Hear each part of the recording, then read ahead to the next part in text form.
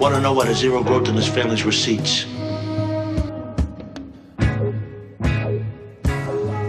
There's the fucking money.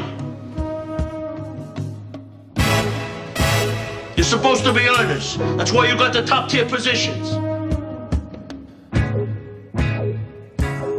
So each one of you go out to your people on the street, crack some fucking heads, create some fucking earners out there.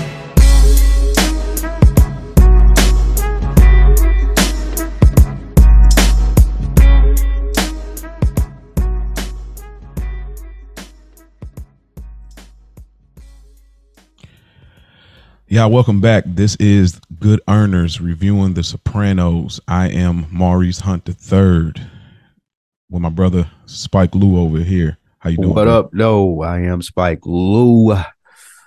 Forget about it. I was trying to think of a good slogan. I have a better one as we start to do this more. Yeah, forget about it today. Hey, now you came through with the floater at the last minute. That was like a quick little last one I could think of. That was a prayer. Teardrop. Yeah, I almost did since it was this episode when they sometime what they say they think they take me back out. I'm right back in. I got to talk about that too when we get there. But if y'all don't know already, this is Good Earners. Me and Spike Lou. This is our podcast. We review The Sopranos. We're giving y'all the black perspective, and we're also giving y'all a different perspective. So glad that y'all returned. For all of those return listeners, for those that are new, thanks for joining us. Today's episode, Spike, you want to give them the synopsis? Absolutely. This is season 1, episode 2, called 47 Long. 46 Long, excuse me. Damn, got that wrong. 46 Long. Mm-hmm. And 46 Long, what we see is the mundane going-ons of being a mafia boss and a mafia associate. We got Paulie and Pussy trying to track down the car from AJ's science teacher after Carmela suggests and Tony finds out what type of grades that he makes. We have Tony's mom, Livia, whose name I slaughtered the last episode, but we'll get into that. Livia continues to prove that she cannot take care of herself through multiple incidents. And Dr. Melfi kind of urges Tony to confront his feelings about his mom. Also, Tony deals with Chris making some bad choices, and we see the stresses of being a mafia boss, and it may not be all it's cracked up to be. Let's get into it, Mo. Thank you, Spike, for the synopsis. So as we get right into it, we noticed the fellas, they are in the, is this the bottom? I couldn't figure out if this was Satrial's or if this was Bada Bing. It looked like the back of the Bing.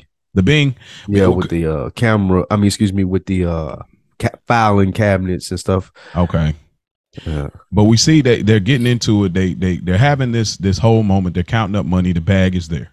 They're counting this money, and now we're seeing the full crew. Now I spoke about it last week's episode, but by the time they started shooting for the actual second episode, it had been picked up because the original pilot was shot in '97. Right. So now we are in, I imagine 98, so a year after. And you'll notice how much more polished it seems and almost like the level of comfort it comes off as HBO. And as you're watching the show, like literally from episode 1 or 2, you see that they have found a comfort zone with how they have developed the script and the actors' roles in this.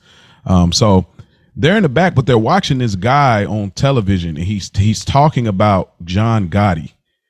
And he's going into this deep dissertation about the mob being over. And I think that it fits the narrative to what we spoke about last week in regards to the whole concept of the show being in at the end. Mm-hmm. I like that they brought that back. It's almost like a reminder to let us not forget what it was the show is and what's going on and these reminders that they're having. Spike, what did you think about this scene when they were counting his money and they were sitting there listening? Tony was really into this. Like this was something he was really into. He's like, hey, hold on.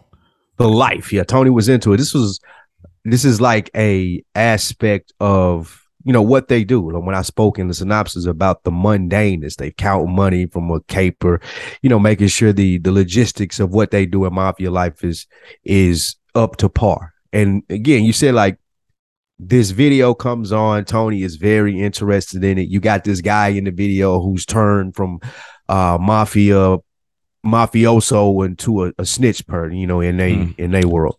Yeah. And what he says in that is pretty significant, I feel like, to the ending and the abruptness of that. And of course, we'll get into it through it.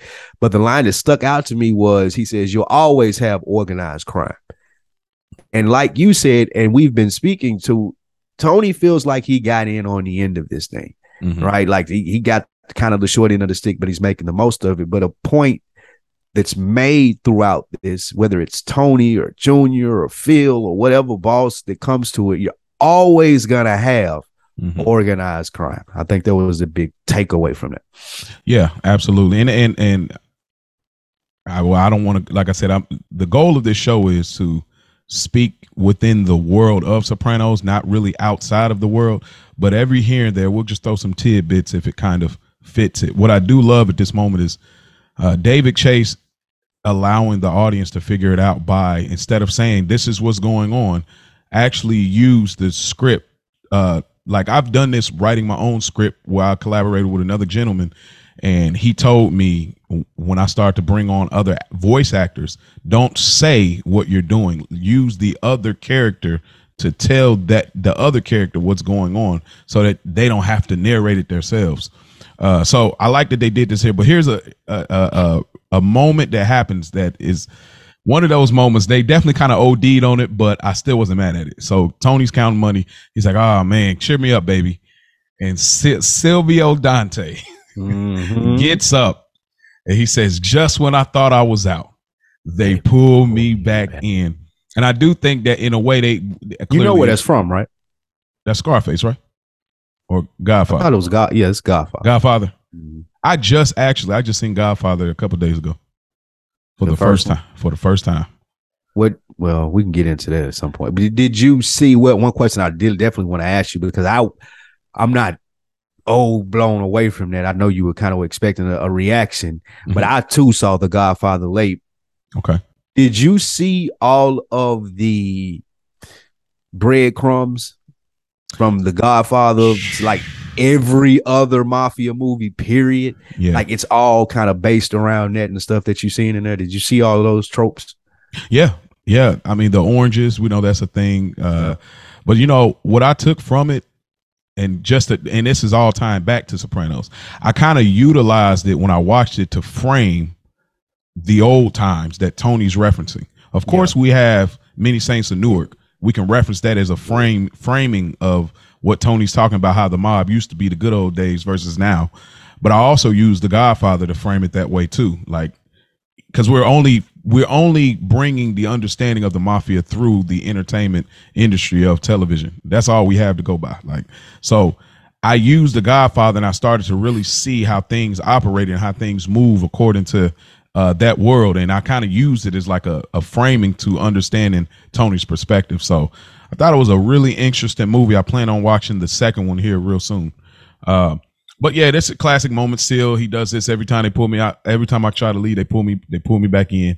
And I think obviously too that they're referencing that he kind of resembles, they kind of, because they said that when he for the role, we know that's a wig or whatever, but you know, he actually was up for the role of Tony Soprano. He tried out for that role, and you know, there's another actor in here in this episode that did as well. But so we'll keep it moving here. But anything else you want to speak about in regards to this scene? No, we usually don't get a cold open, and I think the cold open. Yes, yeah, I like the cold opening. It kind of sets a tone, gives a pretext for the episode with like what's going on with the outside world, like what you were saying about building the character. You kind of get a glimpse into the world that they're living through that newscast. That was my biggest takeaway, and that was a cold open for it. I like that. And they, you know, actually I didn't like it. Really? Yeah, because it was very off-putting, I guess, because I like it. It reminds me of Succession, The Office, stuff like that, where you actually feel like you're in the room with them. It ain't like necessarily I mean, all of it feels good and authentic, but the rest of it kind of feels like you're in that scene, you feel like a part of it, and the rest of it, you feel like you're watching it, if that makes sense. Okay. So like you're actually in the office or in the back with them. Exactly. Mm-hmm. Okay. I see that. Because I don't think they did this again. Do you? I don't know. Okay. I can't recall. See, but that speaks to that gap I was speaking of. I think that when it was picked up and brought back to this moment, I think that was something they were trying. Then immediately was like, nah, we're gonna go back to just having the intro come in right away. Right. Because I was like, man, that was weird. I never noticed that in the first 2 times watching it.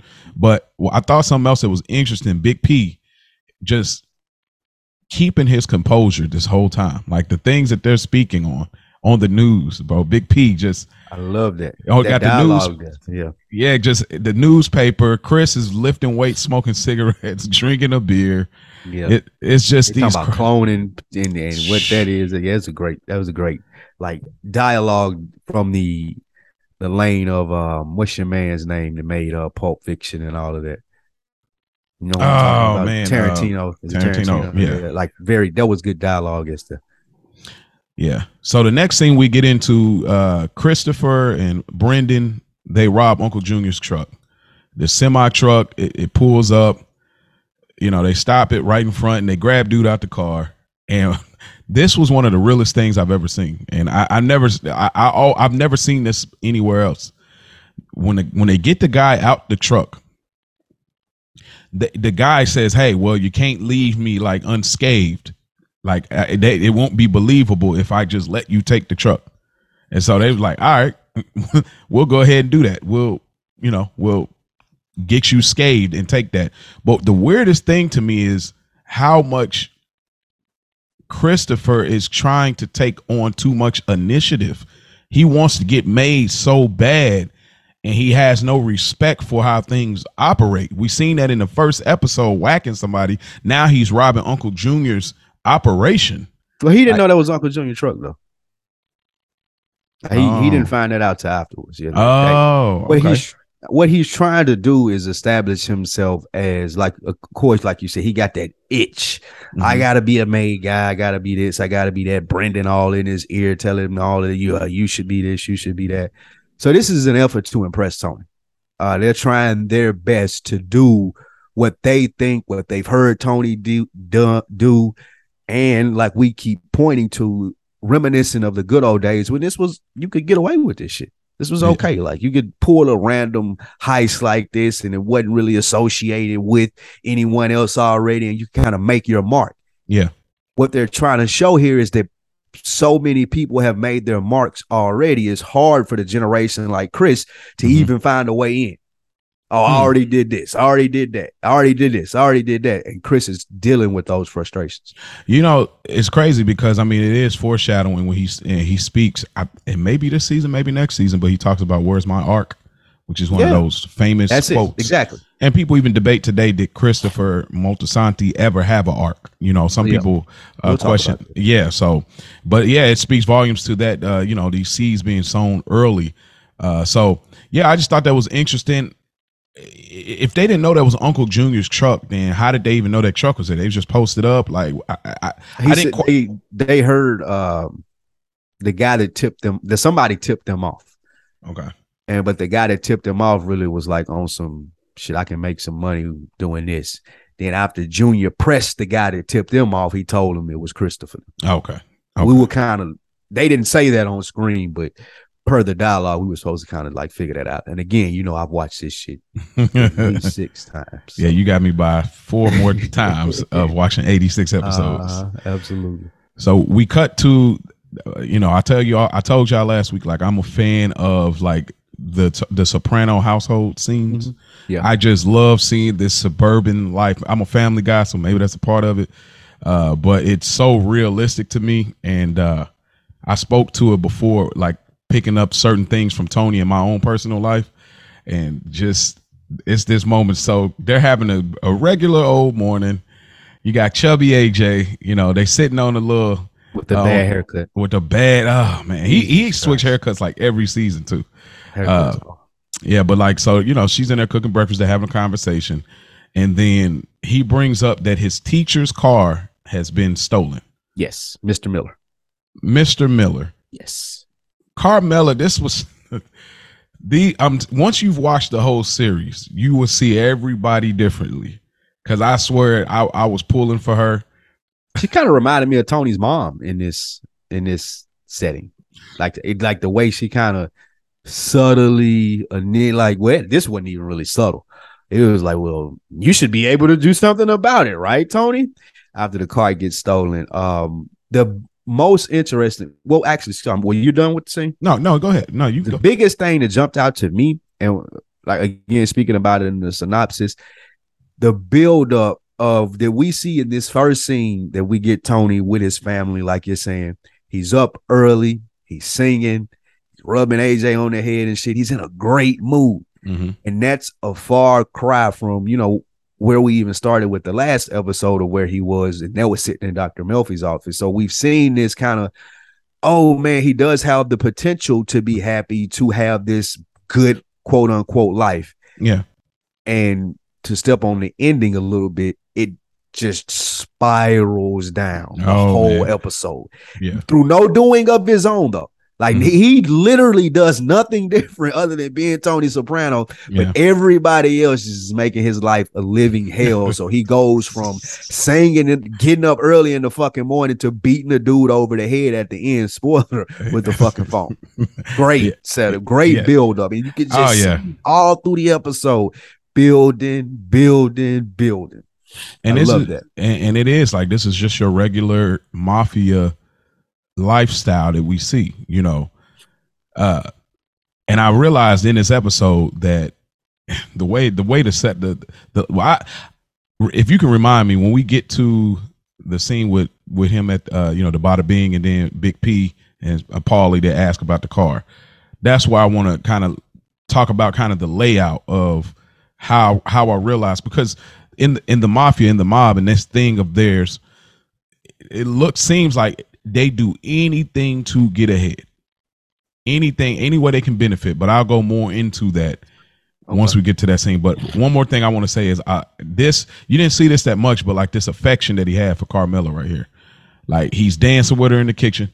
He's happy, yeah. Yeah, even slaps her on the booty. I'm like, all right, Tone, that's what I'm talking about, dog. Take care of business, even though we know he's still a dog out there. But I liked seeing that. Like, to me, I like seeing that. And, I felt like Carmela was a top dog wife. You know what I'm saying? Like, were you surprised at her suggestion about the car, doing something about getting the car? Yeah, I was actually. I was very surprised because there's this weird thing. She knows what he does, but she tries to keep herself at a distance to justify their living. But she walks that line when she needs to. She's a real manipulative character. Like, she's a classic White, like Skylar White. She like it reminds me Skylar White. Well, like this whole you should help him out. He's making a D, which she didn't say that, Tony asked, but he kind of and that's what I love about Tony. Like, he sees the landscape in a whole. Yeah. And he knows that if Carmela's asking me this, there's got to be a reason. Okay, AJ, what are you making in science? D. Okay, I'll see what I can do. And then she immediately turns, like you said, oh, no, that's not what I meant. Bitch, you know exactly what you meant. You know what I do. You know who I am. Okay, thank you. I'll go get it done for the love of my son and the family. And Tony.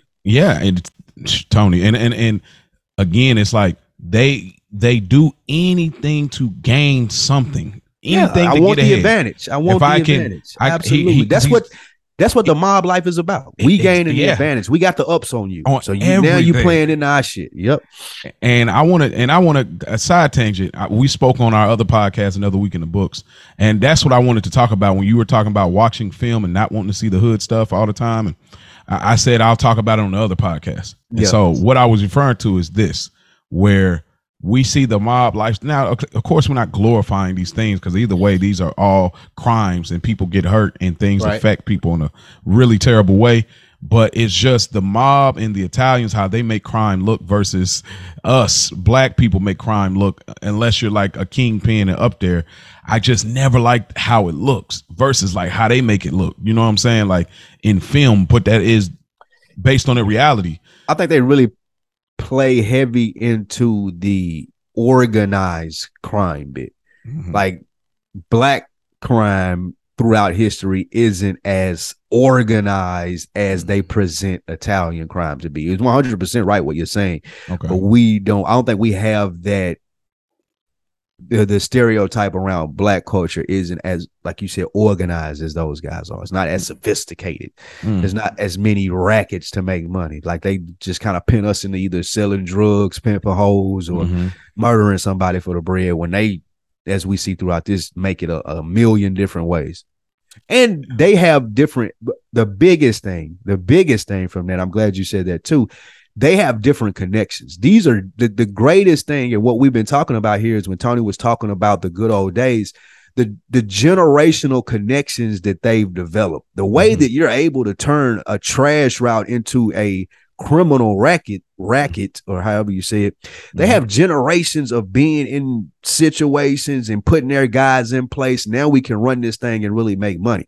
Black people don't really have the opportunity to be the people that are making those decisions that get Tony money.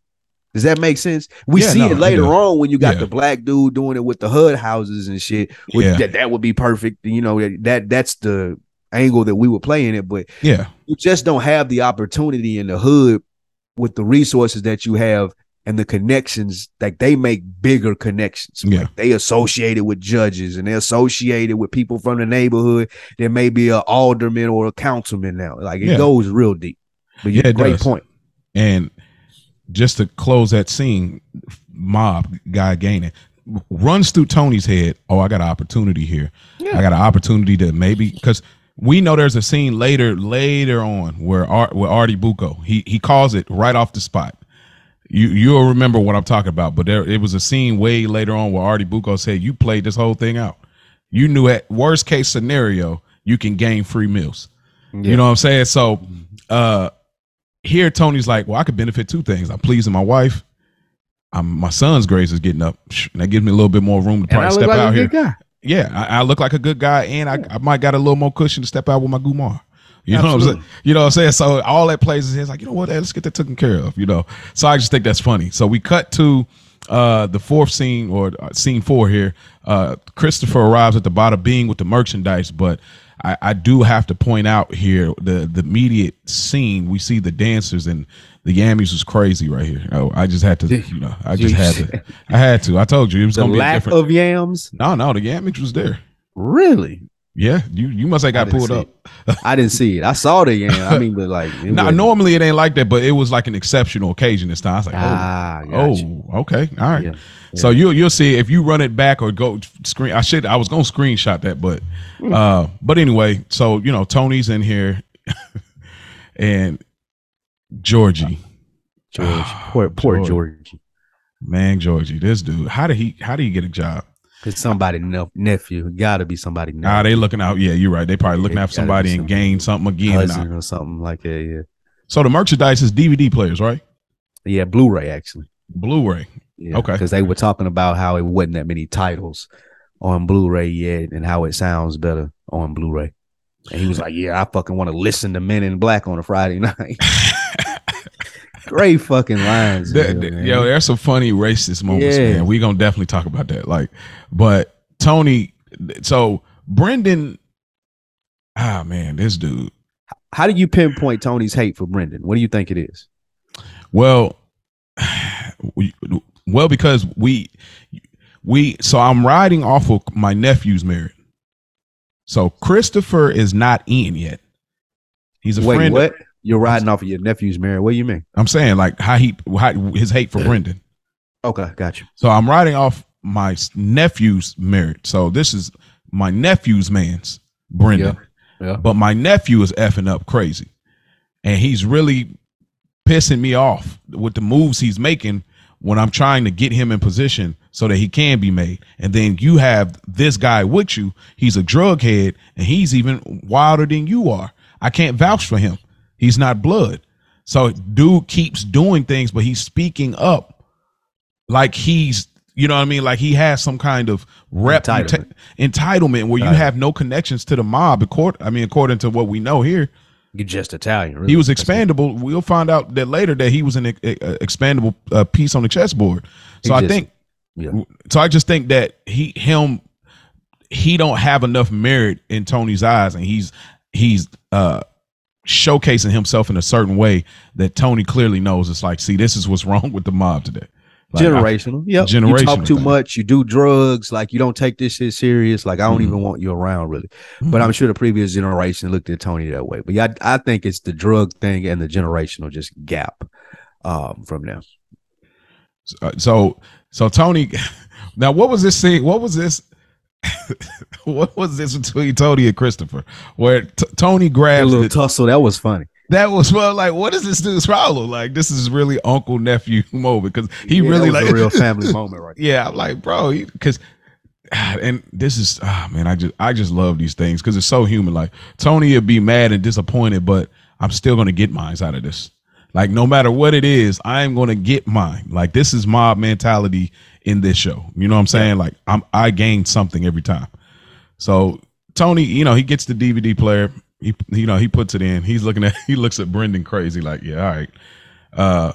He gets back into the bada bing. He calls his mom, and here's where things pick up. His mom, calls in on the whatchamacallit. Well, yeah, but excuse me, he calls his mom. Go ahead. Which is so random to be in your home in one of the family's clubs, Silvio, and be saying, oh, I gotta call my mom, which we know this is like right before cell phones. Yeah. So it's funny that he's like, oh, I gotta call my mom, and it's interesting because that's safe conversations, but when it ain't safe conversations, they'll go to a payphone, which we see that later on. So I think that's something for us to, as a viewer, to pick up on. It's like, oh, it's a little more something serious about to happen, or something serious is happening. He's going to the payphone. Something ain't that serious. He's gonna call from here, or he call from the house phone, or whatnot. So you want to break down this scene right here with the phone call between him and Olivia. Yep. So he calls. I just don't. Lydia and Livia. Excuse me. I keep calling it. Just looking for that reassurance that he always lacks from her, just trying to have a pleasant conversation. And she, oh, look who called. Like, God damn, I just called yesterday, Right. But I think that this was just another thing that David Chase was showing us, the writers were showing us, on the small to large just agitations that Tony deals with on a daily basis. I got a guy in here answering the fucking phone. It can't put the call on hold. I'm waiting on an important phone call. This guy calls, you lose it. I'm talking to my mom's just to shoot the shit, say, hey, how's it going? She's fucking complaining. She's not paying attention. Now her house is on fire. I'm trying to get the police out there. I get Carmela on the phone. On the phone. In the midst of that, Pussy and Paulie come up. They can't do shit right like I asked them to do. You just see it all just falling down in on Tony. Yeah. And like I said, the mundaneness of it, we see it build up through the episode. The fire and the mushrooms catching on fire kind of gives credence to that, kind of a cliche to it. But that's it. Like we see it going up in smoke. We see his good attitude, his happiness going up in smoke, literally. So it's always something that pulls him back in to have to go to therapy. Yep. Like, he was convinced that he didn't have to go, but something would come up again, and he needed that outlet. Better, right? He felt better. He needed that outlet. But there's a part where she's looking out the window, and she looks at the mail lady. It's a black lady. What is she doing? What is she? She's delivering mail. But it's funny how they shoot it, because it looks like she's having the black mail lady is having a hard time. So they're trying to paint it like she could be doing something because she's black. Because the way it looked like she was like struggling to get. She was trying to open the door and leave the package. And she's like, what is she doing? And so I think that's funny. And we'll funny talk thing too. Yeah. He calls Carmela. She's just, I'm in the middle of the day. I'm just reading the magazine, painting my nails. Everything is great in my life. I'm reaping the benefits of Tony being out here like this. Yeah, absolutely. And so she's really living that suburban life, dude. Like, super suburban, super privileged. You good, really. Like, you a housewife. That's your job. Which I feel like plays an important part with the mob. Like it does that. We need you to do that because I'm at, these guys are not good fathers. Like let's be very clear here. Like they're, and I'm not saying that's how it is in the real mafia, but in this show, like these guys are not really good fathers. But what I can appreciate is that I think they do try. They just ain't got it. You know what I mean? They do what they know. They do what they know. And maybe that was their experience. You know what I'm saying? But so as Tony's he calls Carmella, hangs up as he's getting ready to walk out. Big P and Paulie, they stop him, say, "Hey, you got a plate number." So from this point on, they're getting this situated and they're ready to make a play. Now I wanted to speak back to this about the whole mob mentality is at any means necessary.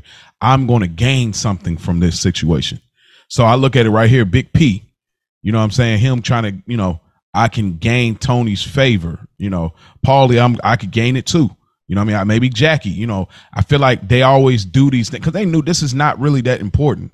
It's literally a civilian vehicle, you know what I'm saying, that got stolen. Y'all don't make any money from this. So if they're not making any money from this, they got to be gaining something. Like I feel like they don't do anything without gain.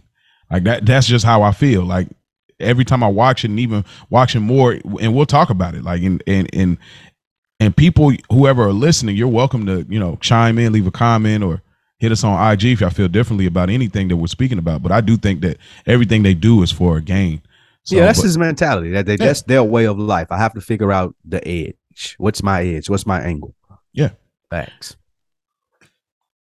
Carmella comes over to see Livia and they're having a conversation. And do you think Carmella was serious when she sent an invitation to Livia saying, "Hey, why don't you just come stay with us?" Hell no.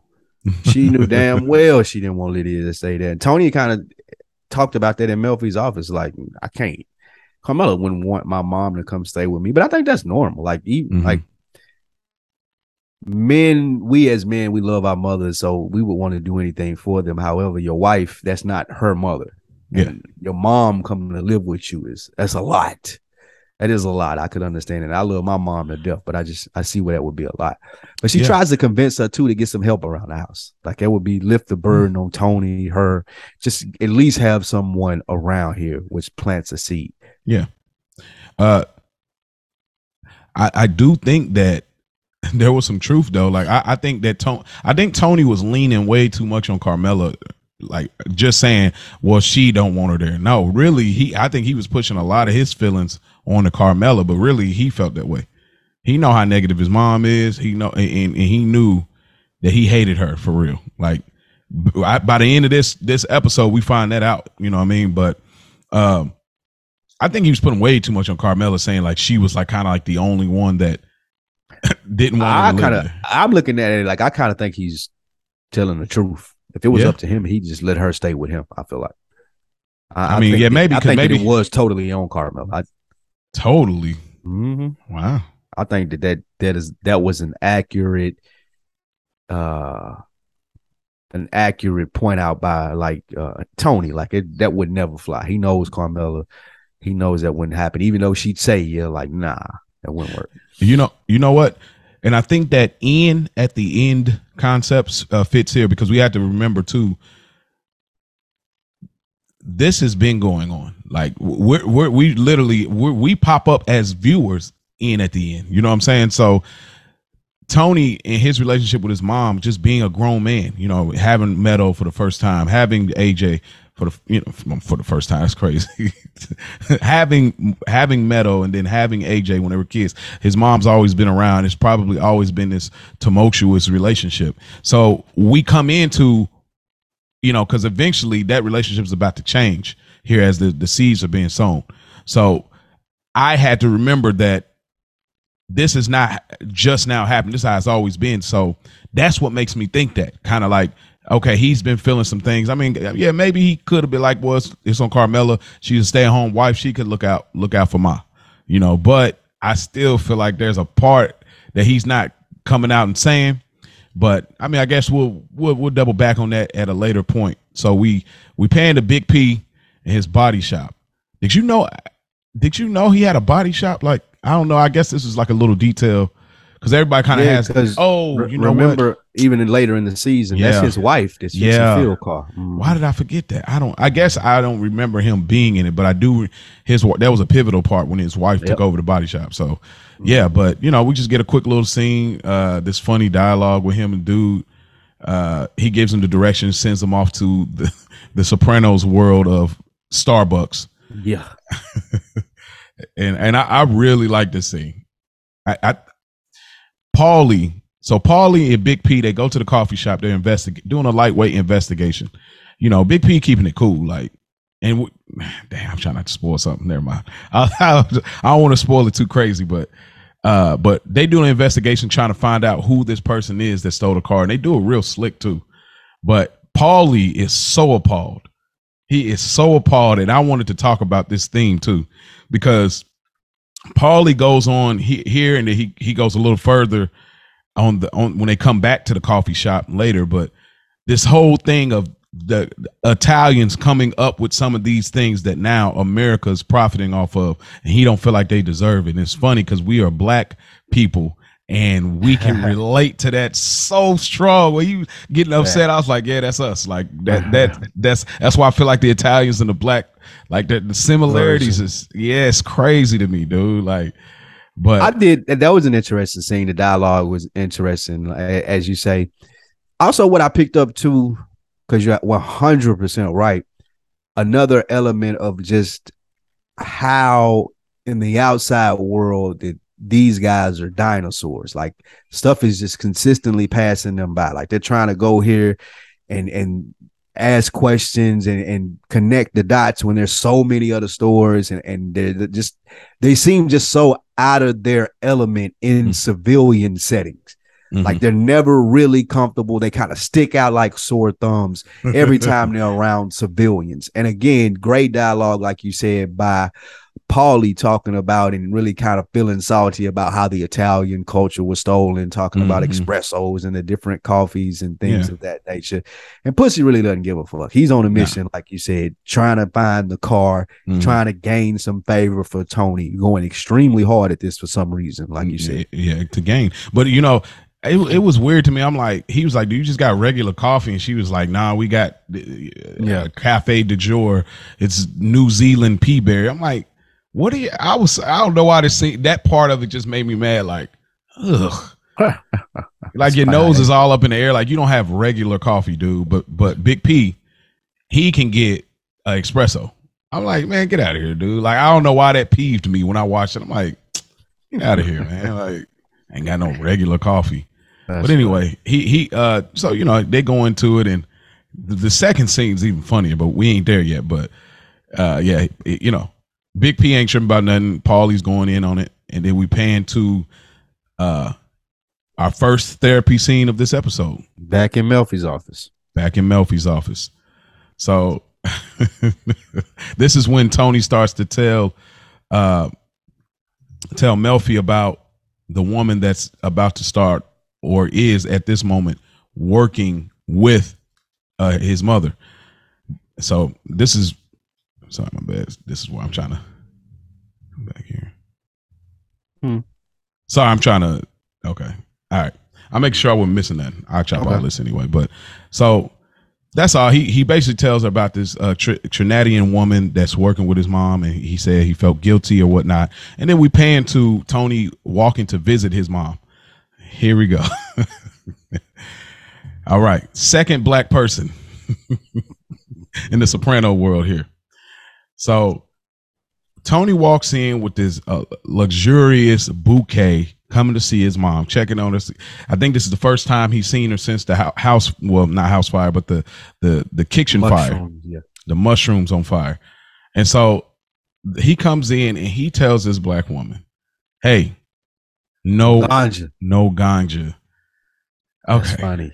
Bro. Do these moments do that make you cringe or do that make you laugh? No, it don't make me cringe. What it does is, so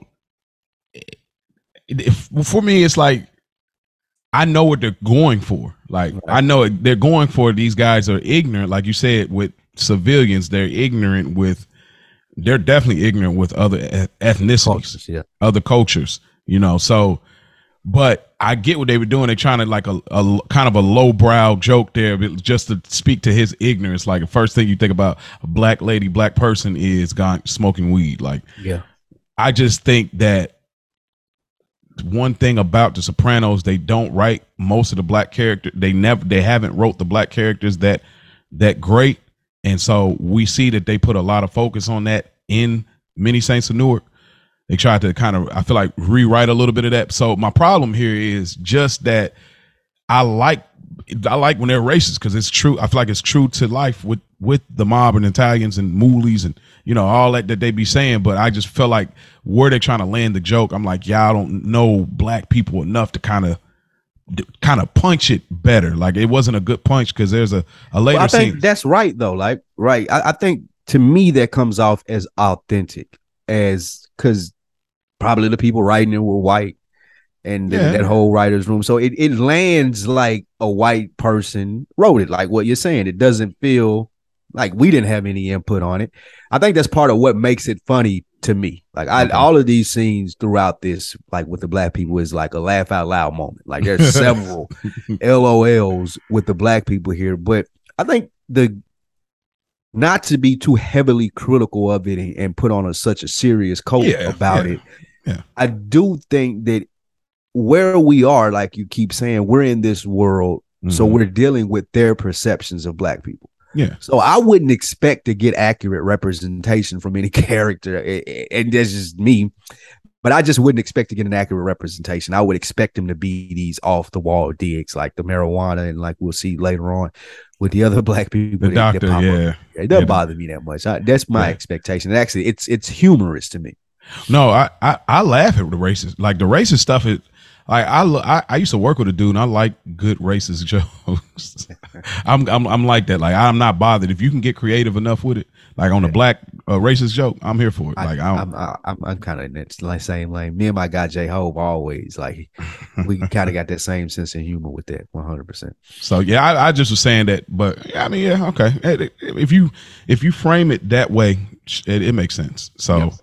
But yeah, he, you know, another stereotype they try to put in there is the black lady singing. So random because she mean mugs Tony and then she goes puts the bouquet up and then she just starts singing and you know there's this weird thing because sometimes I don't feel like Tony's that racist, dude. Like I just feel like if he can't gain something from you, then he just looks down on you. And you just happen to be black. Like I almost feel that way sometimes. I'm like, we see later when he operates with other black people or other, you know, ethnicities or, you know, even the Sicilian Italians that over, you know, commendatory. Like I feel like if he can't gain from you, he just look down on you like that. Like that's how I feel. Like the police officers. I agree with that. Whoever. I think he's still right. He racist though. I do. I just don't think he's as racist as like, you know. But yeah. So the big part about this scene, Junior had called Lydia ready angry. Livia, angry about, you know, what happened with Chris too. That was a big thing, and he wanted to sit down. Yes. So then we immediately, this is great. This is the first reveal of the acting boss at the moment, and I had some questions for you too. So they're having this meeting right outside of Satrial's, but it's always interesting because they always shoot it a weird way. You ever notice that? They shoot it from this like down panning up angle, but I love it every time they film school shit. Yeah, like being fancy, but I always love how they shoot it. They like in the first episode when Chris was on the side, and they were sitting outside. They had that weird angle. Like I don't know what it's called, but it's like when they're at outside of Satrial's, they always shoot it that way. So it's very interesting that they're having this mob meeting right now to, you know, get things, you know, justified for what happened. How should Uncle Junior feel, even though we see him feeling here? How do you think he should feel at this moment? Like what's right? What would be the rightful punishment for this situation? I think he's right in requesting the money. He was doing a little much going after Christopher. What he's forgotten is you got to get your nut. This is what we do. So Chris got to find a way in. You can't just completely have him blocked off, which is what Tony was saying. Like, bro, in so many words, it's like, okay, he made a mistake. we'll pay you. Like, I'm gonna pay you for him. You know, this is my guy. It won't happen again. I won't make this mistake again. So yeah, I don't think in this scenario exactly that Junior was being an old fart like he usually is. I think he has good merit here. Mm-hmm. You know, and Junior, like, even when they Tony said done and done, he was here for the deal, he was here for all that. I still think he wasn't satisfied because Tony feel like he's being disrespected, and he feel like that Jackie was catering to Tony. Yeah, I feel like Junior's dislike for Christopher is similar to Tony's dislike for Brendan. He looks at him in the same way. Like, he ain't really sold on Christopher. Mm-hmm. He would look at him just like Tony is looking at Brendan, and he thinks that it's a bigger mistake than what it is. Like, Christopher's a waste anyway. Let's just go on, and for fucking with me, I want to show how strong I am and do something more extreme. However, cooler heads prevail. Like, Tony is trying to make him realize. Your guys start talking about Jackie starts talking about his cancer. They understand life is, not that serious per se. So he kind of, makes the offer for the money, and Junior lets it ride. I feel like that's a realistic. It was, because but I just think that, Tony kind of one-upped him twice, because the first episode where he made him switch locations to whack Lil P. So, you know what I'm saying? Like, I feel like Tony keeps asserting himself as I'm in control here, right here. It's like, I'm more powerful than you. I'm more powerful than you. It's like, oh, well, I think you should, you need this amount of money and this deal, and we're done. You know what I mean? Like, that quick. So that's why Uncle Junior, I feel like his face, he still looked like he wasn't really satisfied with it. And then Jackie, we get revealed here that Jackie's the acting boss, but it's almost like Tony's the acting boss, because Jackie got cancer. Yeah, because I looked up the chart for I think it's the 5 families, but I looked up the chart in the Soprano world, and I think it was, what is it, Eckley or Eckel or Soprano or something like that. But I think they speak about that later, which was Junior's brother. So that's the chart I seen. So, but I didn't know where he was or if he was even in. Because I was like, well, if Jackie's acting boss, who's above him? I just really wanted to know that, but I didn't quite get that answer. So if y'all listening, man, y'all know who the original boss was of this family, y'all shoot us an email, man, or hit us on Instagram, man. But yeah, Jackie, he's saying maybe I should name a successor. And Tony, he downplays it like a mug. Do you think Tony really wanted that though? Like, at that moment, or you think he was just like, whatever, like? Eckley DeMayo here. That's the guy. Okay, not Soprano, DeMayo, yeah. The DeMayo family, yeah. Yep. So he took over. The Sopranos didn't run Jersey until it was Tony's turn and Junior per se. You asked me, did I think what now? I'm sorry. So Jackie says I really said, with all this cancer stuff, man, I name someone. I should name some successor. And Tony's like, shoot, yeah, go ahead, give up the job. He said, shoot, who wants it anyway? And then there's this pause for Uncle Junior, kind of like trying to downplay it too, but I want it. Yeah. Which is, I feel like that Tony's smart. He knows the landscape. He knows the big guy always, usually is the person that's being looked at and gets caught. So I think that he's playing it that way sincerely. I think he sincerely looks at it like, bro, I could be in this position right here, not even be officially named, and still get my nut. I don't have to be the boss per se. Okay. So, I guess we do kind of see that later, huh? Mm-hmm. So yeah, man, they hug it out, and Tony go about his business, because Tony's already operating like a boss. Like, that's what I love off rip. He already operate like I got things to do. Like, I look, Uncle June, I got you, Jackie. I understand. Let's hug it out. You need the cash, but I got things to do. And this is just another day in Tony's life. Like, so. That's what we do. And it's like my stress level, and I'm passing out and having attacks. This is the least of my concerns. Let's get this squashed, because this is what I do. I'm in my zone when I do this. Yeah. And so, but here's a funny scene that's connected. Mikey Palmisi. Oh my gosh. This man.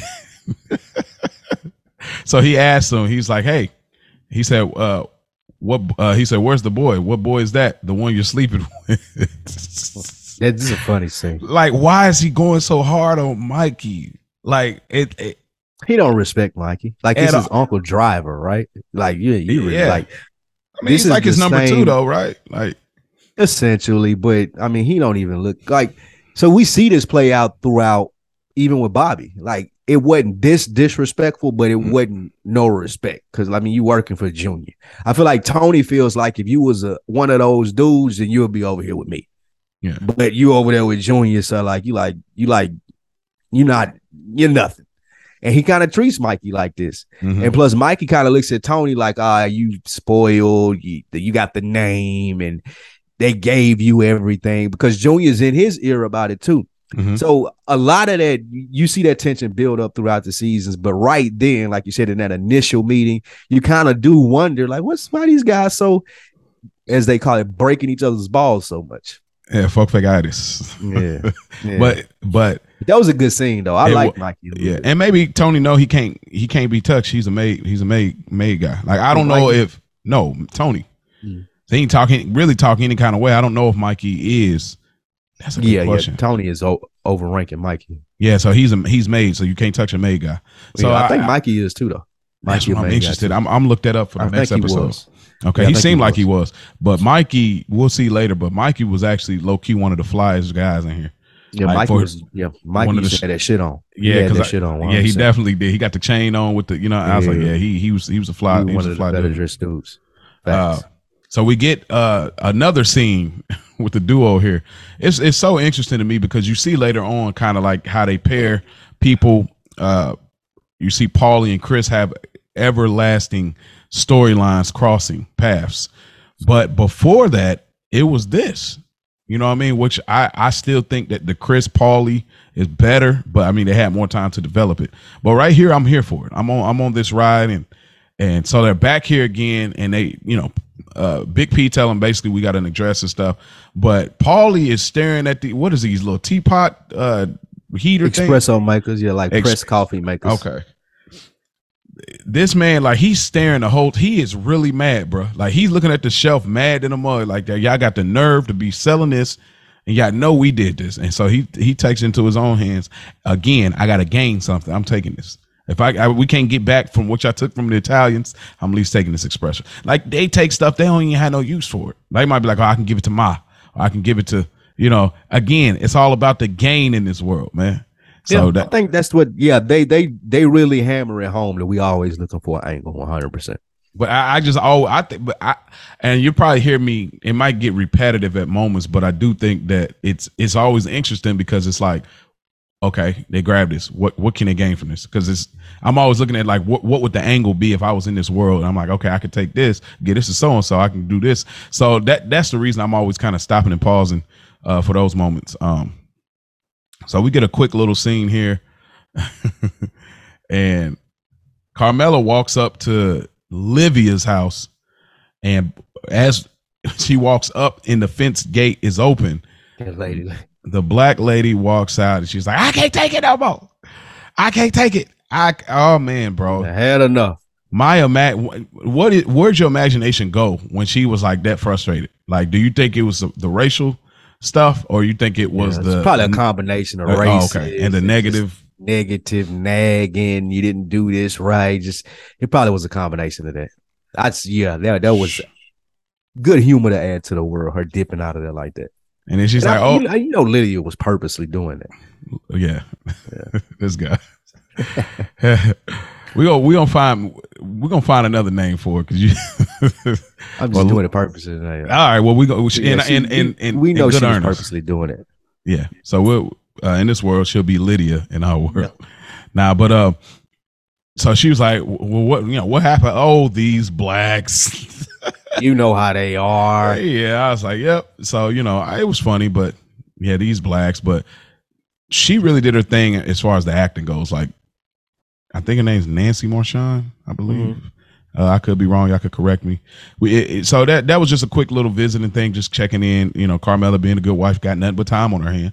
Just going to check in, see what's going on with Ma. That was pretty much it. She finds out. And they only gave us that scene just to show us that, again, they're pushing towards the retirement home here. So that's the reason we're seeing that scene, is because they're pushing to show us like, okay, she can't really. I mean, we're going to get another scene that pretty much puts the nail in the casket that she can't live on her own. So, Right. but we get a quick little scene. Tony taking his medication in the bathroom. Do you know why they gave us that scene? It was such a short scene. It didn't even have words. I don't believe. We just seen him. So we know that he was taking that Prozac to feel better, and I think that was showing us, like I spoke to in the synopsis and keep speaking to in the episode, like his kind of being at the top of his game and happy and dancing and singing at the beginning of the episode. Now we at the middle of the episode, show he's taking a Prozac, but he looks a little disheveled.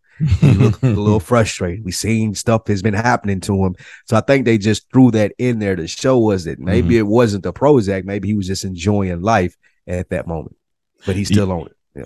You know, and I'm actually looking at the time sequence. I think that might be right in the middle. Right in the middle, right? Of the episode. So I think that lines right up to what you're saying. This is the middle. This is the transition from where it all goes. Taking the meds, like really down looking bad. at the bottle, like, damn, is this shit working? Right. I'm going to therapy now. I think that's literally the middle, because that puts it at about the 25, 24-ish marker. I think the episode's 49 minutes long, and it's actually one of the shorter Soprano episodes, which is very interesting because they didn't have one time like time frame or time slot. It varied, which I never seen that before. This might be the first and only show I've seen like that. Have you seen anything else like that? Thrones, you do that sometimes. Thrones do that? Depends. I think it's HBO thing. Some of them would be 50 well, days, I think I may have seen like a hour 30 on Thrones before, like on. Yeah, some of them would be 58 minutes, be 56, 54, 48, something like that. But yeah, within that 48 minute to 52 minute mark. Okay. Yeah. So yeah, now, so after Tony takes his meds, we see Tony immediately, he goes to the back. Christopher and Brendan, they got to get checked. He got to pay talk your to tribute. Yeah, you got to. But Chris is going on this thing about when I killed that guy on the first episode, I should have been made then and there.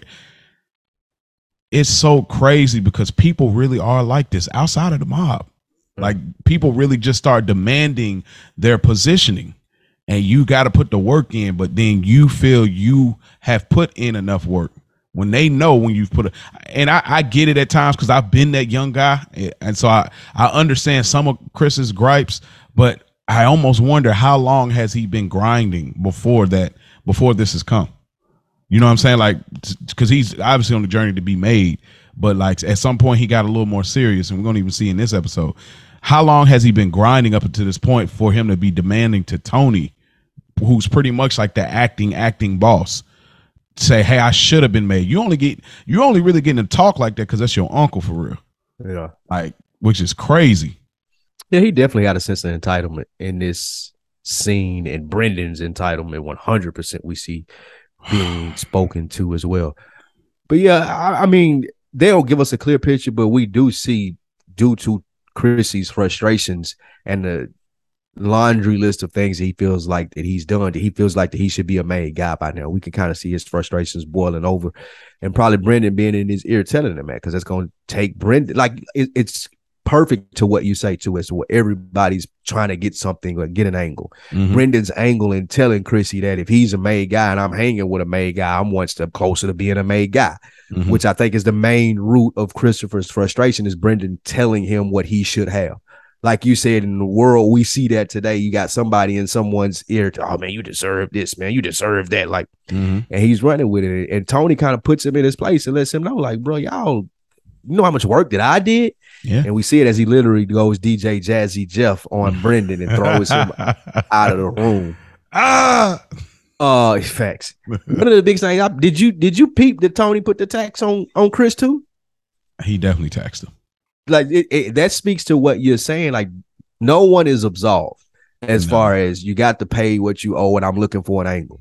Because even when Jackie names that price, Tony immediately goes up 5. He don't know if Chris got it or what. Yeah. But for my fucking convenience, having to have a sit down and take time out of my day, I'm adding on it too. You got to pay him. You got to pay me. Yeah. I love that. And it's very subtle. It's like really subtle because you see him throw the money in his jacket pocket and he just changed the number on it. Yeah. And then Chris goes out and said he probably took his piece too. Absolutely. Nigga, that's how this goes. You know how it goes, dog. You know, but you know, it's so crazy because I think that it's not even so much about the money. I'm gonna use the quote from Paid in Full. This is the part hustle of the job. Yeah, I love the hustle. How could I not take something like you put yourself in a position where, hey, I got to have it, boss. Yeah. If you don't get it, you shouldn't be a part of this thing. Almost. Yeah. I just think that they love the hustle. Like these guys are rich, they could settle down, but they love, they love their job. Like in the NBA's quote, I love this game. Like that. Yes. That is the Sopranos. That is the mob. They love every angle. But a couple of things. Brendan was definitely out of place speaking about an acting boss. He was way out of place talking about Jackie and his cancer. Like you ain't nowhere. And then I think a pivotal line that Tony says is, he says, well, Christopher, your reputation is known for being immature, which I think was a profound statement that Christopher sat on later in the episode. Because he's like, man, I should have been made then and there. And that's when he hits him with that. But I definitely think Tony was did the right thing because I was even mad. Like, I don't know if I hadn't caught that the first 2 times I watched the series. But man, when he said that, boy, I was mad. I was like, whoa, Brendan. Yeah, that was they're in this world trying to show us what everybody else sees, the people that don't like him. Because like we said, that's why I asked earlier, like, did you pick up on why maybe he didn't like him? But as you said, we see in this scene, really it kind of sums it up in total, and some of the other scenes with Chris, how entitled little asshole this guy is. Oh yeah. So Chris says we'll be lucky to make $500. It's like, dang. Now, and most importantly, don't fuck with Uncle Junior shit again. Yeah. Do you think that moved him further along though? Like in his pursuit of being made? Yeah, because he did the right, like Tony said, like the boss made an order of you. Like you don't go outside of this and piss your pants and, oh, this not fair. Mm-hmm. Do what the fuck we telling you to do. You wait your fucking turn, be patient, and you'll get what's coming to you. Like, act like you get it. Okay. And Christopher, for a moment, he pays the tribute. He sits out on, as we'll get to it, he's acting like he gets it. That moves him up until Brendan tries to drag him back down. Yeah, I think it does. And it shows that he can, he can get creative. Take direction. So he can't, if he needs to body somebody, we've seen that in the first episode. If he needs to be a good earner, he can earn, even though he's going for the wrong person or place to get the earnings. But he shows that he can earn. A good thing that you brought up right there with Brendan saying that about the boss. This whole thing doesn't work without chain of command. Like you gotta respect the chain of command. I don't know if you're a Wire fan or not, Mo, but that was a big thing in the Wire. Chain of command, not going outside that chain of command, making sure you talk to the right people before you did something crazy. Here also, we show that chain of command. It's the reason that Brendan is looked that way. Like, you're not supposed to speak about the boss that way. Chrissy slowly, though he doesn't like it, starts to understand and realize the chain of command, which moves him up, like you said, in that quest to be made. Okay. Yeah. I like that. And I agree. That was Phil Leotardo's issue. And I can't wait till we get there. That was Johnny Sack issue too. That was Johnny Sack issue as well. Yeah, like you always have these old school cats that remind you of how it used to be, and I think that's where the respect factor comes in. But these are later characters that have yet to be revealed to this thing. So we get Paulie and Big P, and they go knock on the door. They finally have found the culprits who have stole Mr. Miller's AJ Teacher's vehicle. Oh man. What a shocking. They going for all the stereotypes. What a shocking cameo from Mike Epps here. Mike Epps. If a nigga was playing Sopranos trivia, and I hadn't like recently rewatched this, even though I've watched it so many times, you would forget. It is did Mike Epps, was he ever in the Sopranos? You would laugh and say no. Hilarious. Yeah. You'd be like, when was he ever in the Sopranos? Right. Like, it's hilarious. So it's the craziest cameo. And by the way, Mike Epps is from my city, by the way. Really? Yeah, he's from Indianapolis. I didn't know that. Yeah, so that's a hidden fact there in Indianapolis, Indiana. But it's so funny just seeing him, bro. Like, And they just do it. They, and the dude had the nerve, like his partner. I don't know. He was Latina. He was kind of like be hesitant till Big P put the silencer in his mouth. Yeah. It's like, yo, let me talk your language. You know what I'm saying? Like he's a little feisty. Yeah, kind of like, bro, you are bugging. Like you're going way too far. So they take them. So they take them to this auto repair body shop. So what do you think their scheme was? Like the two gay guys, like what do they do? Is it the classic body shop and we they make just some money? Stealing cars, trying to make money for some drugs or something. It looked like. Okay, they just like Pussy told him you stole the wrong car. Okay. Yeah. So he told them to climb over a barbed wire fence. And he said, how about we do this? One of y'all gonna stay here, and one of y'all. Do you think anybody ever got over the fence? Because they got they got the plates. Okay. That's what we were supposed to understand, that they got the plates when they showed the car again. But yeah. So third black person in this episode, they really was trying to make some effort here, huh? Yeah, it was. They really did. All right. So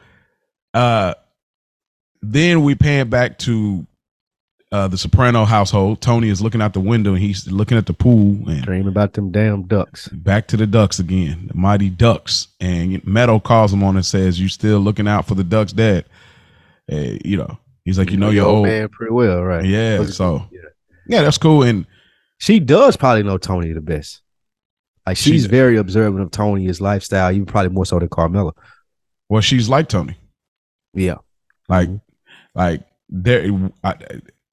We talk about best come ups. Meadow is definitely in one of those. Like to me, like we got Christopher way up there, and we'll have to have a ranking system later down the road. But Meadow is definitely one of those ones that came a long way as far as likability for me and just growth as a character.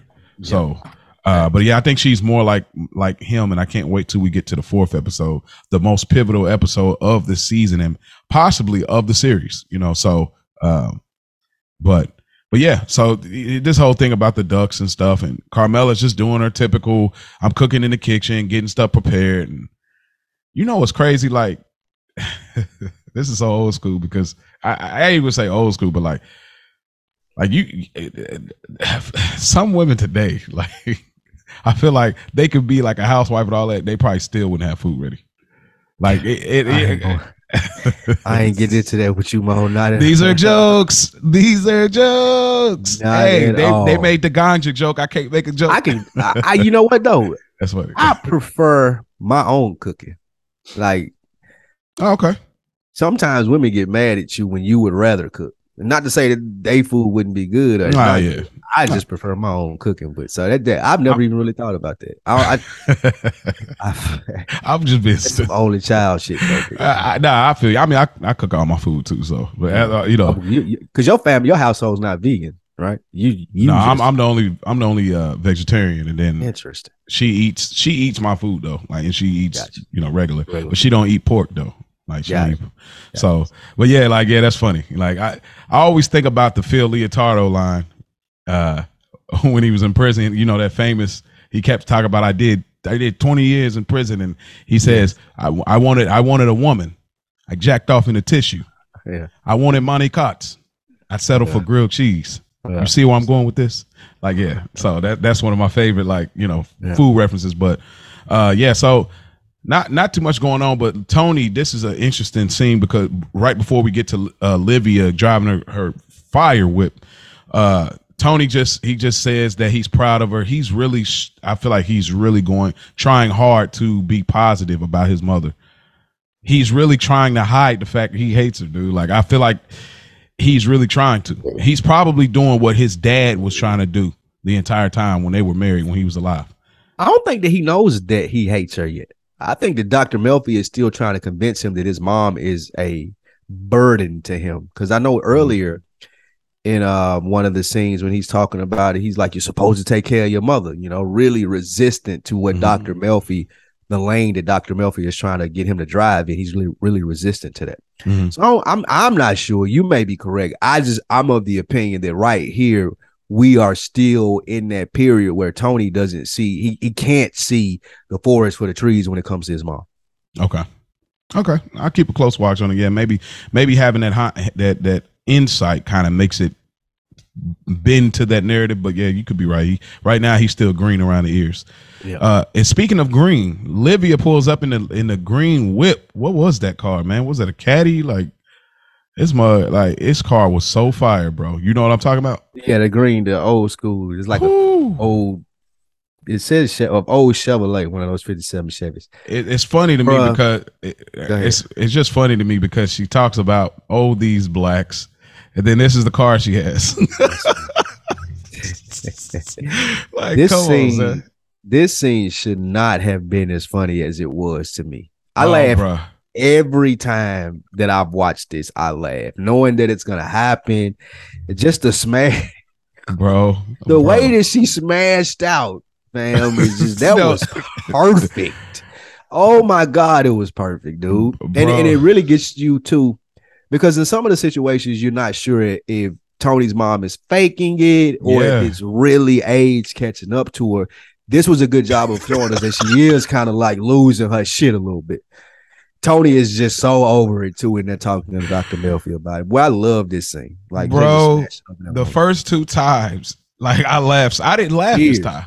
I laugh every time I watch it. But this I just laughed just now because I was looking at it. But the thing is, I never noticed until this time was the first time I did it. I was like, watched the series. I was like, why she do that? Second time I watched it, I was like, damn. I said, this is where Tony gets some of that ruthlessness from. She really didn't like her friend. She ran her over.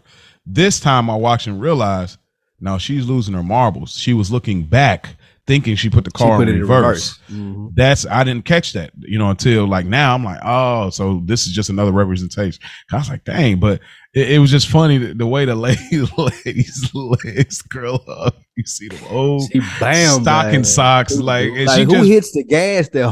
And then dude, she had plenty of time to stop. Like if you watch that scene, it wasn't like, oh, man. That was a great job by the writers though, like you said, because in the first couple of watches, it's not evident that was a mistake. You just don't. You might think Lydia is just a bad person. They've done such a good job of painting that narrative around her till then. But like if you're really watching it, like you said, you can see that it's from her losing her shit. Yeah, I mean, because in other television shows, they'll just zoom in on the gears to show you they're not in the right gear. But this show, they don't do that. They just use her looking. Figure it out. Yeah, her looking back is to represent that she thinks she changed gears. So that's just intelligent, high class writing and performance as well. But yeah, so she's going into. We get Tony and Melfi another therapy session. I did want to say to the first therapy session, that was the first scene of I feel like the first scene of the infamous Melfi legs. Like this is like a thing, and they've spoke about it where they used to make her skirts kind of not the right way, so they used to hike up a little bit more. Versus the later season, they finally figured out how to make it work. But I just had to shouts out to that the infamous Melfi legs. Like that's a thing. Yeah. But so yeah, he's going into it. He's talking to Melfi about his mother. They're going into it a little bit more. I noticed, and I know that the last scene with Melfi, you notice how she's getting more and more comfortable with him. Mm-hmm. Like her posture, even at the last scene, that when we get to it, her clothing is so much more relaxed. Which him too. He's laid back, more casual. Yep. Mm-hmm. Facts. They're getting comfortable with each other. But they're just right at the end of the part I just want to pick out, and we can just kind of pick out things to gain from it. We don't have to describe it. If y'all seen the episode, y'all know what it is. But I just want to say that he directly rips what her quote and uses it back on his mom, saying they inspired. I've been inspired, and this is a retirement facility, and you should be thankful. And like this whole thing that she said specifically, he has that look on his face. He's looking like, oh yeah, okay, but he's picking up game again, something to gain. You know what I'm saying? So I just thought that was interesting that they did that a lot, like here, where they would directly copy and paste in their quotes. So yeah, he would try to regurgitate the stuff that Melfi was telling him because it hit with him. For me, this scene, how little concern that he had for the friend. Like he's like, oh yeah, my mom, like it was just she sprained. He goes to say, oh well, we had to go to the hospital. My mom sprained her wrist. Dr. Melfi had to ask what happened to the lady that got ran over. Yeah. And then even now, oh, it's her hip. It then goes into we had to stay at the hospital for 2 hours. We were there to 2 a.m. Nigga, your mom just ran over somebody. Like he had little to no concern about that lady, which I found hilarious. Which is weird because normally the mob guys, any civilians, if they've affected them in some kind of way, they be like, they try to pay it off or something. So maybe he paid off the hospispital bill, something, because they always normally do stuff like that, right. But he didn't give a flying fuck. Nah, he did not. But because ain't nothing to gain. Right. There's nothing to gain. So we get Christopher and Brendan, and they're in the club, and Brendan is like, you kind of have more respect for Chris because of how hard Brendan is trying to go to get to where he's trying to get to in regards to the mob positioning. Like he's going crazy. It's like, bro, let's hit Uncle Junior's spot again. It's like, again, bro? Like, no, dog. Like, we lucky to if we did get that $500. He's doing too much, bro. Like Brendan was doing way too much. But do you think that's his character? You think it's the drugs? Both, a little bit of both. I think he's definitely a protagonist in this story. He's the person who was supposed to show like one of the nuances of this world is what I look at him like.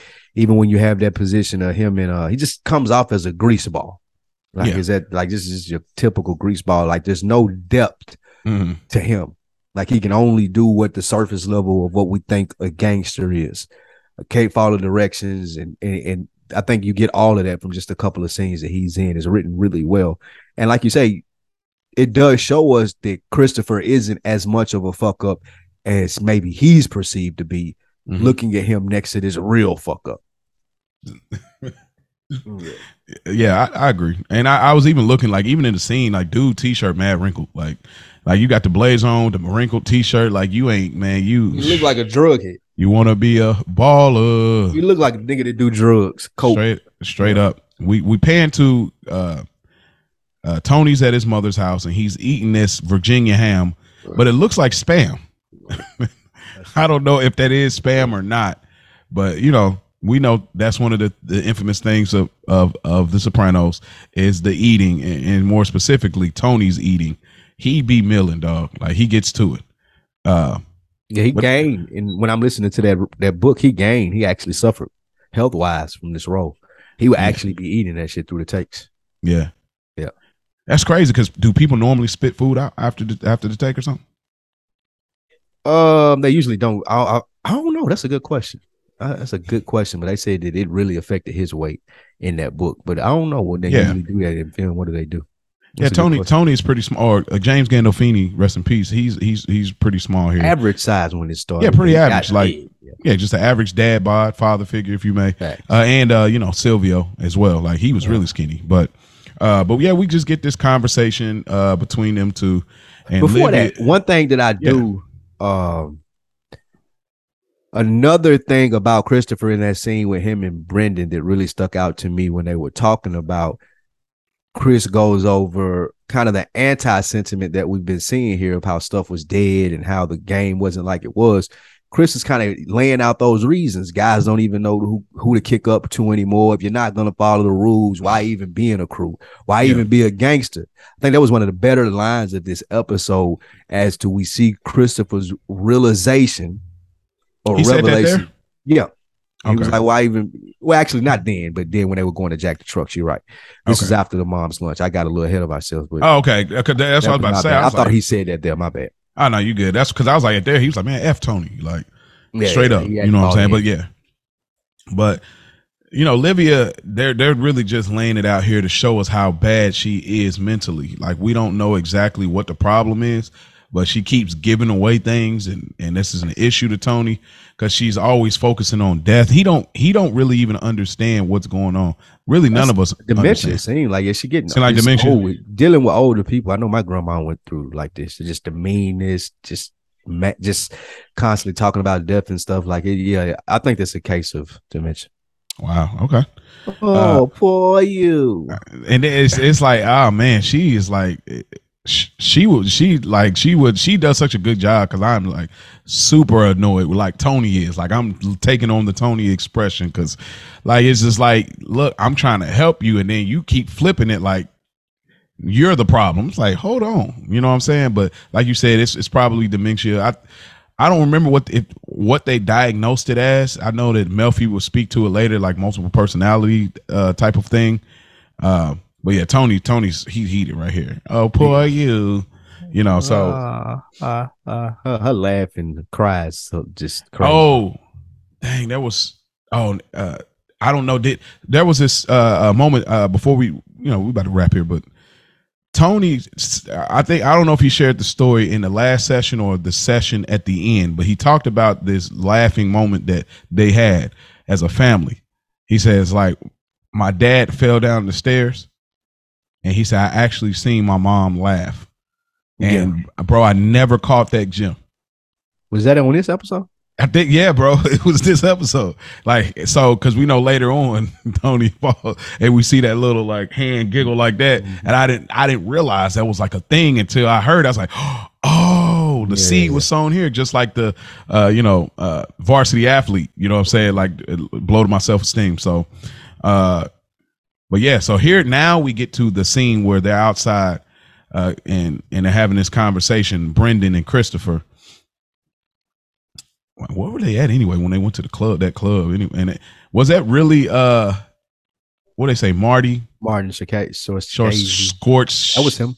Mm-hmm. Oh, that really was okay. Oh man, humble. Yeah, nice little cameo. Nice little flex right there. Yeah, Marty. So Brendan tries to convince Christopher to hijack Uncle Junior again. He's hyped. He's amped. He's ready to go. This is what they were speaking about in the club. And so now he's like, yo, I'm ready to do it. Chris is having a change of feeling right now. He's like, I ain't feeling it. And then we go into what you were speaking about, right? Where he says, like, we have to stick together. Why be in a crew? Why be a gangster? You know what I'm saying? Like, if we're not sticking together, like, we going against the codes, because that's still his Uncle Junior. Like, we're rivaling against Uncle Junior, but this is Tony's uncle, and Tony's my uncle. Yeah, and we already been told not to. We've been told not to respect the chain of command. Respect the chain of the command, and Tony speaks about it later on in another episode about being a good soldier. You know what I'm saying? Like, so I don't know where it resonated for him. Maybe he's sober, maybe he's high. I didn't know where it resonated for Chris to play a different tune. Like, did you pick anything up that may have, because I was just like, man, this is different. I think Chris is a reflective guy. He sees, well, it's just reflection. I think that it's supposed to show us that he is, like I said, a little bit more mature than this Brendan guy. Mm-hmm. He is actually on his way up. Tony isn't wrong in what he sees in Chris, in that it's different from Brendan. I think this is supposed to be revealed to us there as viewers. Like that Tony is pretty good as, like, he's usually never wrong in what he is, in how he sees the chessboard. And here it shows that he wasn't wrong either. However, we'll still have to pay consequences for it.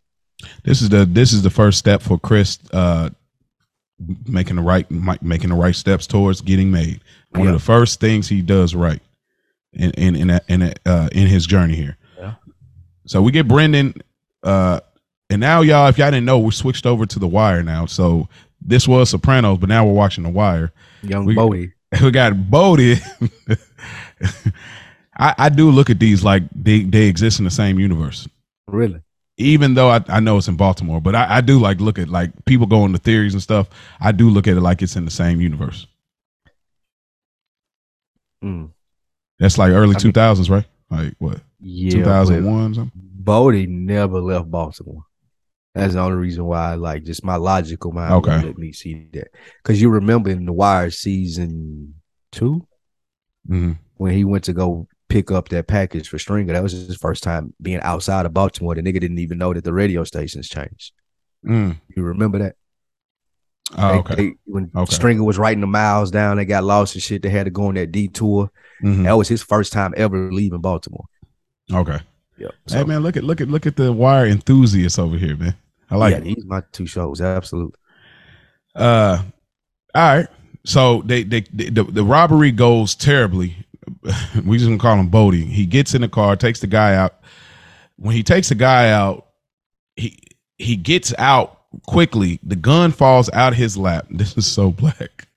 The black stereotypes are so crazy right now. Yeah. But I ain't mad at it. Because there's a lot of Italian stereotypes here too. But he gets back out the truck. The gun falls out his lap, hits the ground, goes off, shoots the driver. Whew. Boy, you in hot water.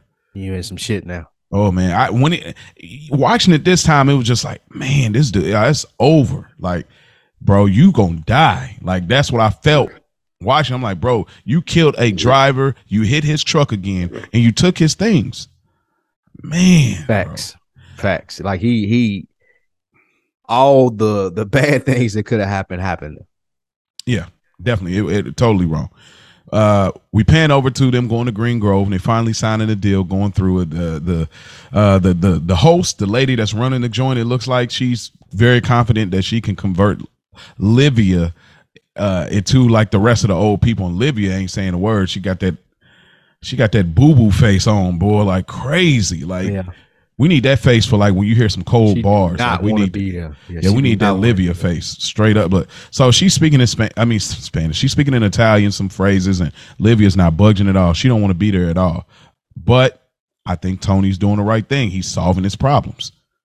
He's solving his problems. He's one less stressor in his world. One less stress, and I think that he will be happy with this. But this is never just what it is. So, and you know, Carmela's doing the thing she's supposed to do. It's nice. The decor. Look at this.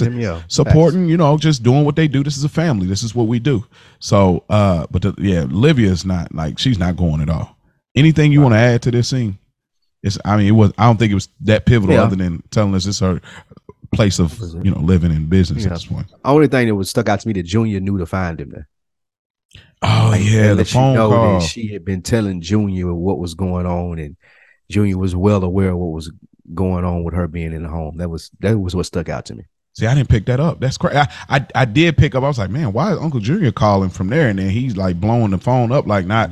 But again, this is what I did get. Tony again. Nah, I'll call you back. Power dynamic. Tony kept right now. doing this to Junior, dude. Like, he said, but rightfully so though. Like, I get the disrespect that Junior's feeling, but like Tony is like, I run North Jersey, bro. Like Lydia said this or whoever said this. Junior was a guy that just got passed over his position a lot. And you just getting passed over again. It ain't my fault that you couldn't build up the crew or have the power to not be more powerful than me. So I get Tony, like he's trying to placate him because it's his uncle, but like you really overstepping, bro. Like you old, my nigga, you washed up. Like we can really clean you up out here. I'm just giving you some grace because you my uncle. And I don't think that Junior's respecting that. Junior's thinking, you ought to respect me because Tony, like, bro, stop. Yeah. But exactly. That is a good pull though, as far as speaking to that power dynamic and how Tony keep playing it. Man, it's just like, dang, you know. And so, and then there's a time and a place for everything. That's how the mob moves. That's how Tony moves. So, excuse me. As we get closer to the end here, they go back to the house. It's just Tony and Carmela, and Christopher calls the house. And here we go. He's starting to tell him like, hey, look, this is what happened. You know, I think Chris knows that partially he's responsible. And we almost close to the end of the episode here, and it goes from all via phone calls, like we said. From the beginning, Tony is dancing around, singing. In the middle, we see him kind of taking a Prozac, wondering. And by this point, when Chris calls, it's like, God damn, what now? Yeah. What now, dude? Yeah. It's like, you see that. Yeah, because I just solved the problem with my mother. What now? What do you want? Why are you calling me at home? What do you want? Why do I have to leave my house? Come talk. Like, what is it, dude? So you see that all over Tony's face. And then it's and then he, you know, and I forgot about the Burgundy, I think Suburban, the SUV. I always forget about it because of the caddy. Was the trap whip. Yeah, that was the original trap. Yeah, that was the OG. Because when he got the caddy, I was like, he ain't leveled up.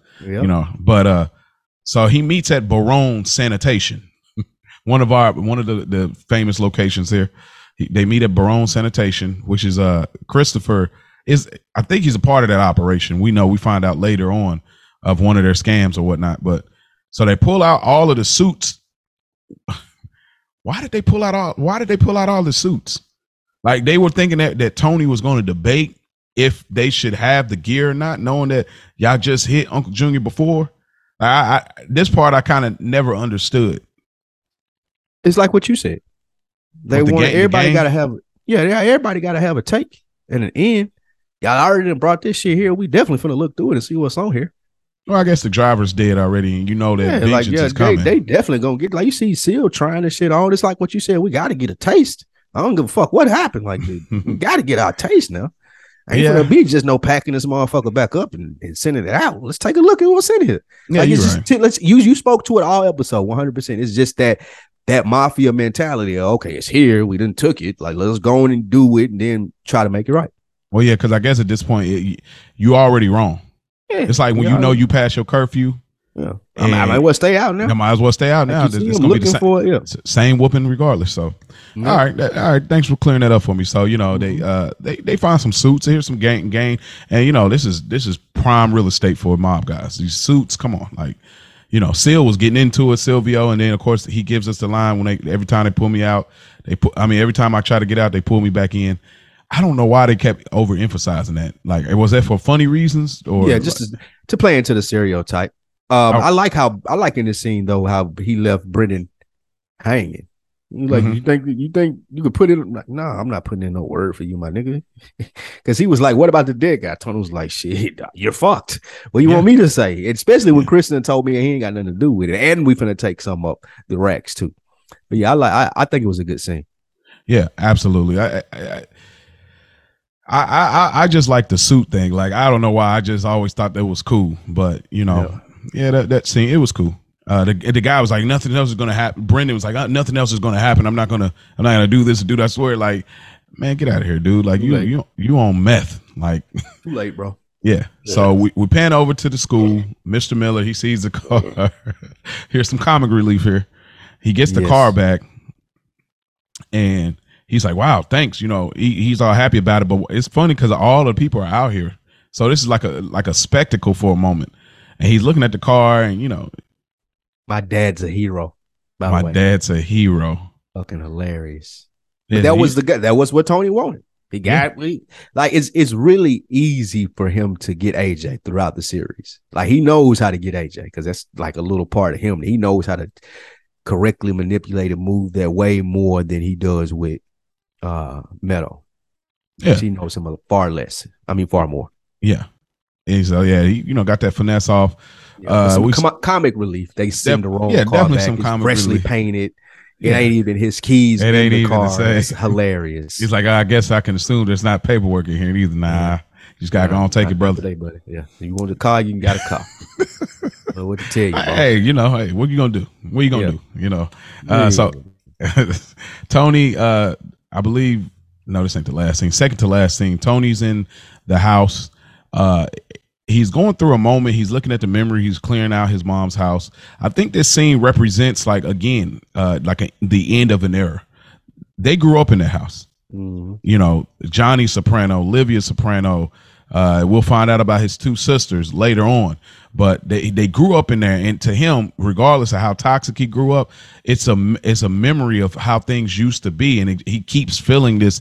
Things are about to be over, and this is another one. It's like, dang. We're at the point now, my mom is moved out and she's in a retirement home.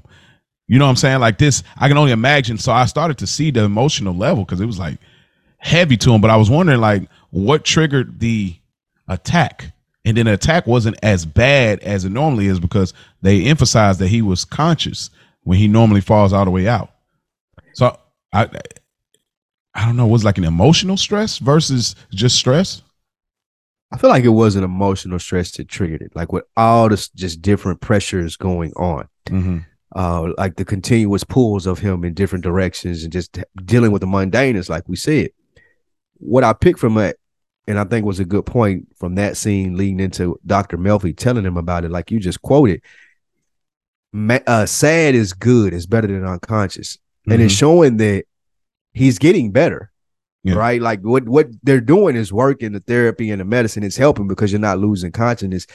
This is just your life, bro. Like this is what's causing this is the things that you deal with on an everyday basis, the normal everyday stresses. This is life.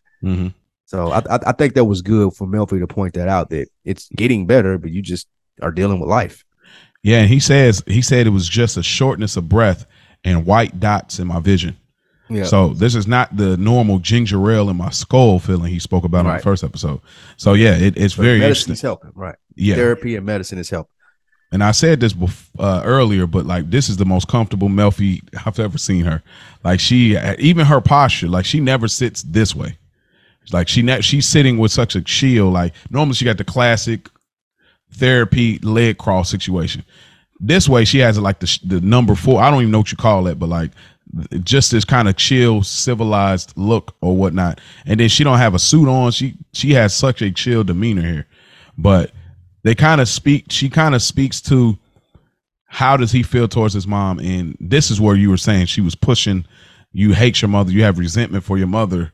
And he can't imagine that because that level of complexity just doesn't fit being a mob guy. You take care of your mother. You know what I'm saying? So but I think that he's really starting to consider some things. Like, okay, maybe I don't like her a little bit. Yeah, maybe you're pointing out some things that I never thought about. I agree with that 100%. And I think this is where, let me look here. I think this is where I got the laughter thing he was talking about. What was it? When I spoke about it earlier, about his father falling down the steps. Oh yeah. It may be here, or I think it's another episode. No, I seen it this one, man. Because anyway, it's not that important. I'll find it another time. But anyways, we get all of that, you know, and we kind of leave there, and we get the last scene that back at the Bada Bing, the Yammies is out again, and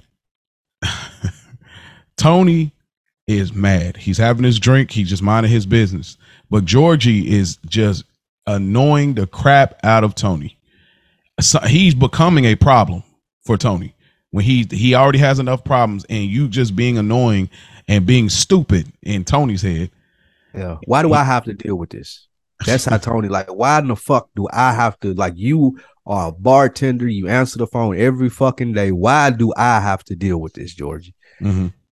I feel like that, and that was the tipping point of the episode. We finally get to, okay, yeah, that fuck it. I'm going back full Tony Soprano. It doesn't matter falling out, unconsciousness or not.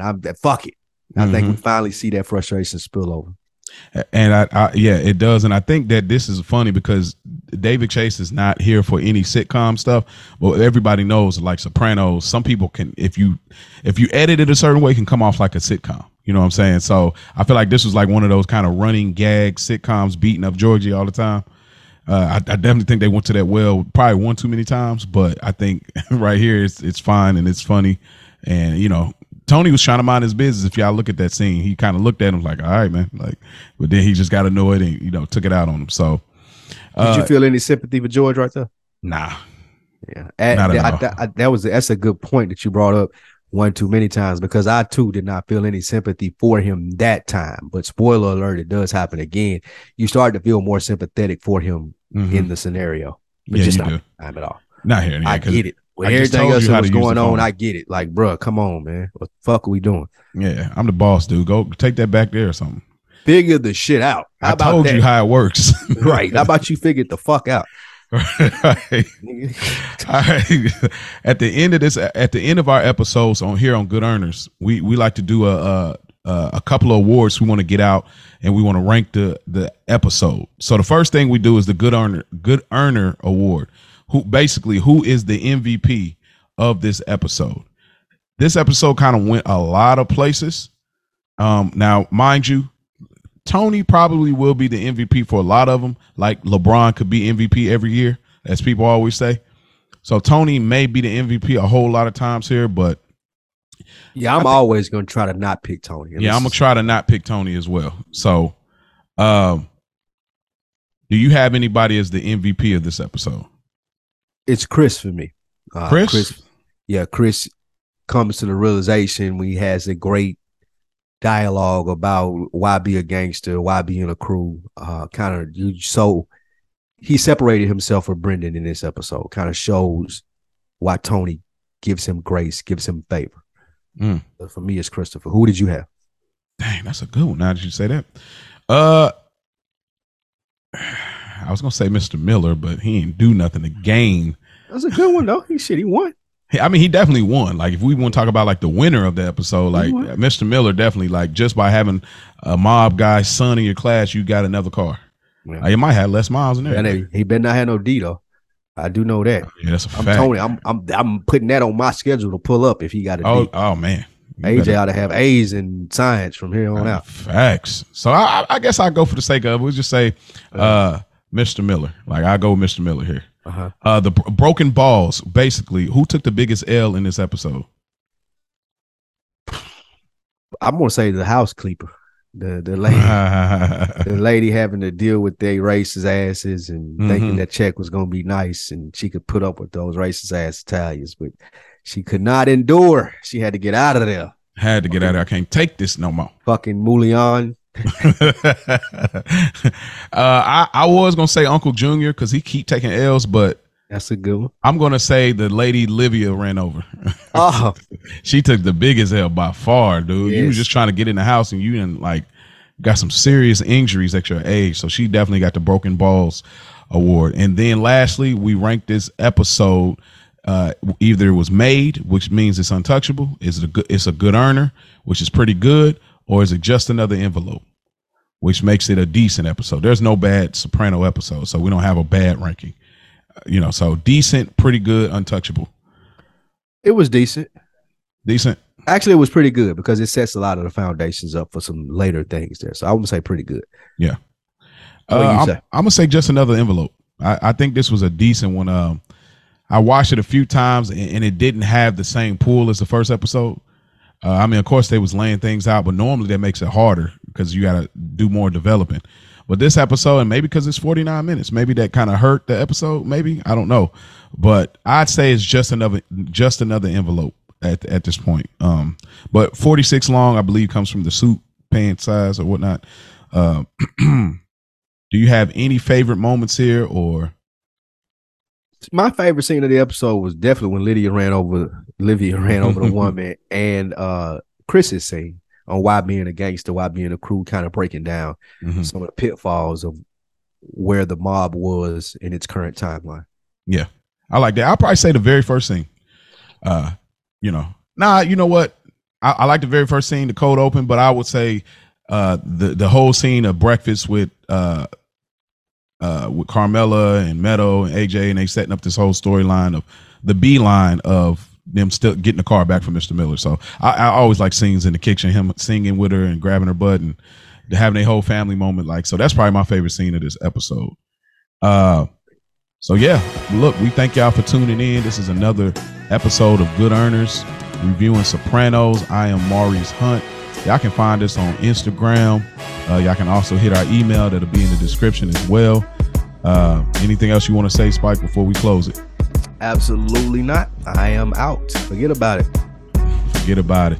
Forget about it.